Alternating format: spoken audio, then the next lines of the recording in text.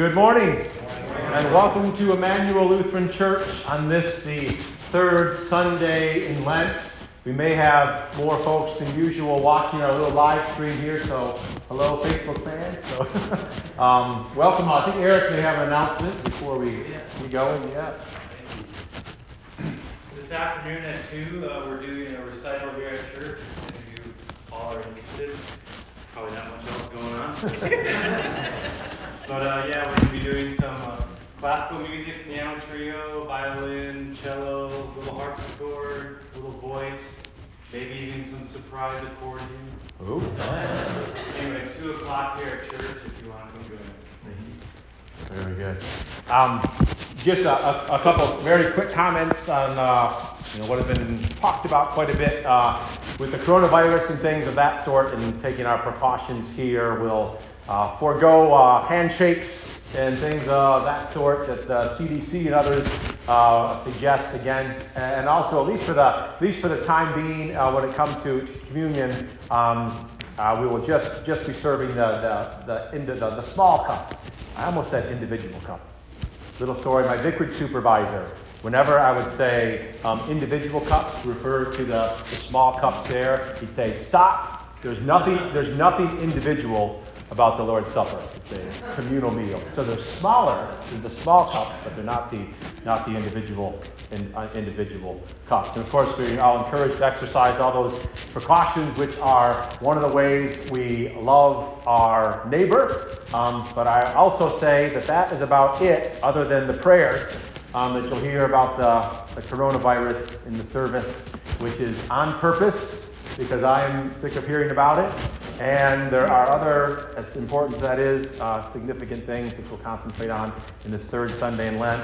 One quick thing, the Lutheran fight song, "A Mighty Fortress is Our God," was evidently written between the years 1527 and 29 by Martin Luther during the height of an outbreak of the bubonic plague in Wittenberg. When Luther wasn't writing hymns, he and his wife Katie were attending in their home to people who had succumbed to that extremely deadly plague. At the time he wrote of a God who is a mighty fortress. Perhaps no more comforting words a time when people are scared of things. So anyway, with that, I think everything's printed out for us in the bulletin. Save the hymns. Our opening hymn is number, 648, Glorious Things of You Are Spoken. Please stand to sing. Jesus answered her, "If you knew the gift of God, and who it is that is saying to you, 'Give me a drink,' you would have asked him, and he would have given you living water." In the name of Jesus, amen. Intervention. It's the name of a television show on A&E, I think. I'm not sure if it's still on, although I think it is. Even if you have not seen the show, if you know what an intervention refers to, you can probably guess the narrative arc of the show. Always starts with the tragic backstory of some individual whose life has become unmanageable, although they think it's manageable.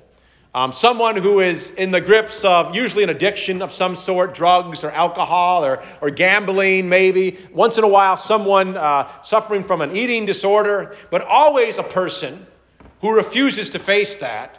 A person who refuses to have the conversation, the ugly conversation about what's going on in their life and making them almost circle the drain, so to say. Well, it's then that the intervention itself happens. A professional interventionist, usually a former recovering addict, along with family and friends, more or less ambush the individual. They've deliberately planned a moment. They usually call it a birthday party or a social gathering to get the person there, only to have the person show up and be slammed with this conversation. To be forced into having this ugly conversation, the one conversation they did not want to have, all sorts of angry and emotional venting, the person saying, "I can't believe you tricked me, I can't believe we're doing this," but through it all, the ugly truth will forced out. At least in the episodes that make it to air, it's almost always the case that the person gives in. It's the idea is go to rehab or we're going to cut you off completely. And most often they do. And it's generally a happy-ish ending. Well, that's intervention, A&E. I think it's still on TV. Well, I bring that up today because I think what we have going on in our gospel lesson for this third Sunday in Lent from John chapter 4, this well-known story, the Samaritan woman at the well with Jesus, is something of an intervention. The analogy doesn't work perfectly because the family's not there. It's not the drugs and things like that. And we more or less have to infer the backstory. But the general contours fit. Jesus is the interventionist, the woman's the mark, and Jesus has deliberately set this up to meet this woman. At least I think so. I should have read the verse before our reading started, where it says that Jesus, on his way from Judea in the south to Galilee in the north, had to pass through Samaria, which you see is not technically true. Jews for centuries had come up with ways of deliberately not passing through Samaria because they didn't mix with Samaritans. There was an easier way to go east toward the Jordan River where it's nice and flat and lots of highways up to the north. So when it says that Jesus had to pass through Samaria to get from one place to another, I read that as the Spirit's way of saying Jesus deliberately had to meet this woman, to have the one conversation with her that she really did not want to have. And the way I know that is because she's at the well at midday drawing water. Because all of the other women had been there earlier in the day, at the time of drawing water when it's nice and cool. They'd been there together as a community. It's nicer to come together for this hard labor in the cool of the day as a community to chit-chat and things like that, support one another. It's fun to do that unless you are this woman who is sick and tired of all the chit-chat and conversation being about her. About her and the five husbands she had had, and the fact that the one she had now was not her husband. I should say this too, perhaps as a little bit of an aside, that let's not be too quick to assume that this woman is morally suspect or something like that. Maybe, but it could just as well be that she had a husband or two who had passed away. Maybe she was forced by financial circumstances to marry a third who was really kind of a jerk who divorced her because she brought home the wrong kind of ice cream from the grocery store, which was the kind of thing for which you could divorce a woman back in those days. Or maybe she was morally suspect. The point is, it doesn't matter. The point is that it had gotten ugly for her. The point is that what Jesus is leading her into is the one conversation about the ugliest part of her life, the one she does not want to have and has been trying to avoid. And he's tricky.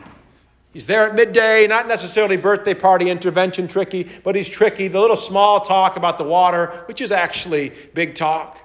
Then wonderful. Why don't you go call your husband? We can talk more about this. I'd love to meet your other half. I have no husband. And then forced into the ugly truth that Jesus himself speaks. That's because you've had 5 husbands. And the one you have now is not your husband at all. The ugly forced out. So what's your ugliest thing? What's the one thing that you would absolutely not want to have a conversation about this morning? This poor Samaritan woman, she gets hers right there in the pages of Holy Writ for people to read about for millennia. What if yours was splashed? What would most mortify you if splashed in the front pages of the Daily Progress tomorrow? What if you were in the Bible? Sometimes people talk that way, don't they? Maybe even said, well, it would be so cool to maybe have lived back in those days, see those wonders of God, the outstretched arm of God delivering people in those stories in the Old Testament. To see that. Maybe if my story would have gotten woven in there with some of those other wonderful stories. And we say that I can get the sentiment, but we might want to exercise a little caution there. When you realize that it seems to me that just about everybody, except Jesus, just about everybody who gets ink in Holy Scripture also gets about the ugliest thing they ever did mentioned in Holy Scripture. Right from the beginning. Adam, first guy. The Bible says Adam lived to be 930 years old. That's a long time. I bet Adam did a lot of stuff. Maybe he started some businesses. Probably a good dad for the Seth and the other folks. Granddad, great-granddad, great. I mean, how many did that go? Maybe he got 37 PhDs in those 930 years. He did lots of wonderful things. But the one thing we get in there was the first guy, but the apple, the fall. Abraham, he's the friend of God, patriarch. Wonderful, wonderful things. And also, a guy who tried to pawn his poor wife off on another man twice.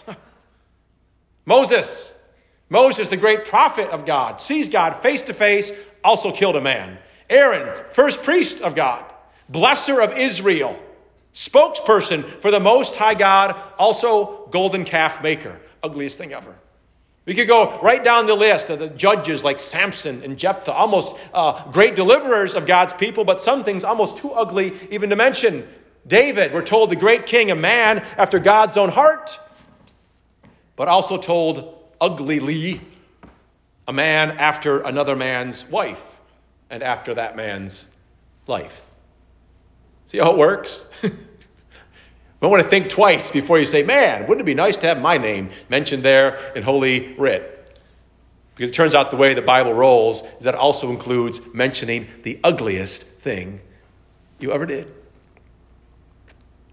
Which might be another way of saying that this story from John chapter 4, as beautiful as it is not all that different. I mean, the trickiness, the deliberateness, which kind of make it double good of the intervention. But in terms of revealing what it does about this woman, maybe not so odd. The facing up, the fessing up, the ugly truthing up, that's the undeniable mark of the Holy Spirit. That's why we do what we do every week here. You've known this. We do it all the time. I come in and say my little welcome, which is probably unnecessary. And we sing a song, and then we fall on our knees with the ugly truths. Even this Lenten season, we crank up the ugliness, at least in my mind. We use those words from an older liturgy. I, a poor, miserable sinner. Grating words, aren't they? I know of one person, at least I was told of her by another person, not this church, but another church, she said, my sister stopped coming to church because she did not want to say that she couldn't say those words. I said, I'm not miserable. Poor, miserable. That's not me.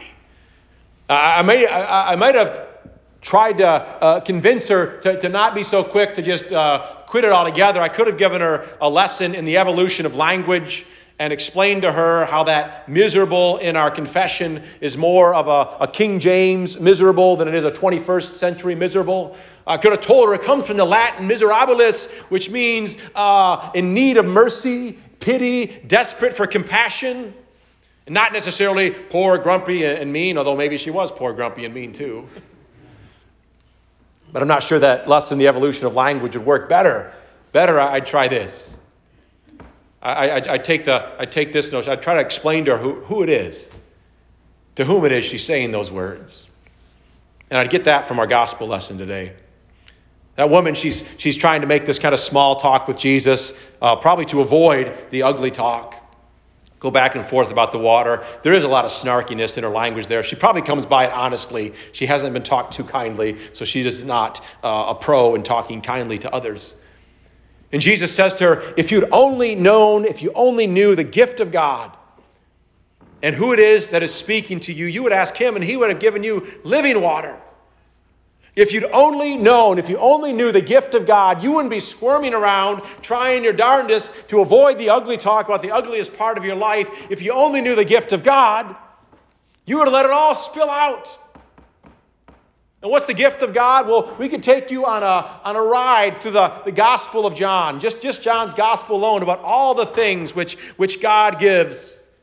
How he gives his Son for you, how he gives his Spirit without measure, how he gives life and eternal life, how he gives the Helper to be with you forever, how he gives otherworldly peace, how he gives his own glory. Right at the beginning in chapter 1, verse 12 says, God gives you the right to become his children. Holy cow, the things God gives. And he says to this woman, if you only knew about all those things that God gives, and the scariness of this intervention, the scariness of letting those ugly bits coming out, that wouldn't scare you at all. You'd let it flow. So that's probably what I'd say to that woman if I had the chance to. So, I don't want to say I'm poor, miserable. I wouldn't lie to her. Jesus says he wants us to worship him in spirit and truth, which is the truth about ourselves. I wouldn't lie to her and tell her she's not poor, miserable, and maybe she's grumpy and angry too. But I'd say, look at the first words. Oh, Almighty God, merciful Father. That you don't just confess those sins to anyone, you confess them to a merciful Father who gives you his glory and peace and his Son and his Spirit and living water. Which makes it a heck of a lot easier to confess those sins. So much easier. Makes you almost welcome the intervention. Which is what you do every single week when you gather here and you fall on your knees with Jesus right next to you. Deliberately, by the way. As deliberately as Jesus met that woman at the well, as deliberately, so deliberately, he meets you here every week. As you confess to an almighty God, a merciful Father, even the uglies. Just do one last thing at the end of that text. We didn't actually read the part of it. I probably should have read that too. It goes on, the story. This woman, after Jesus has told her these things, we're told that she goes back to the townspeople. The people who before she had been doing everything to avoid talking to about everything she's done because she's just tired of it. And she goes to him and says, I found the Messiah. He has told me everything I ever did. Now it doesn't say it explicitly.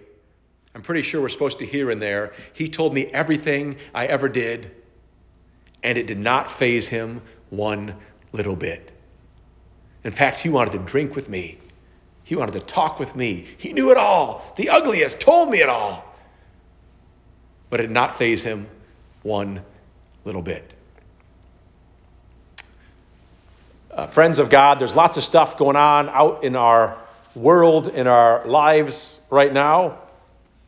I know for a fact that for many of you, that aforementioned virus is fairly far down the list of worries, which is one of the reasons the sermon is not about it. So whatever it is, take great comfort in knowing that you have a merciful Father who knows your ugliest and yet is not fazed a bit. Enjoy the soul-soothing solace that Jesus has deliberately, even today, deliberately intervened in your life. That not only died for you and been raised up for you, ascended on high for you, he here today forgives all of that ugliness. That ascended on high, he holds you in all things, viruses and worries and griefs and sins, whatever it is you can think of. That he holds all of it in the mighty hands that will never let you go. In the name of the Father and the Son and the Holy Spirit. Amen.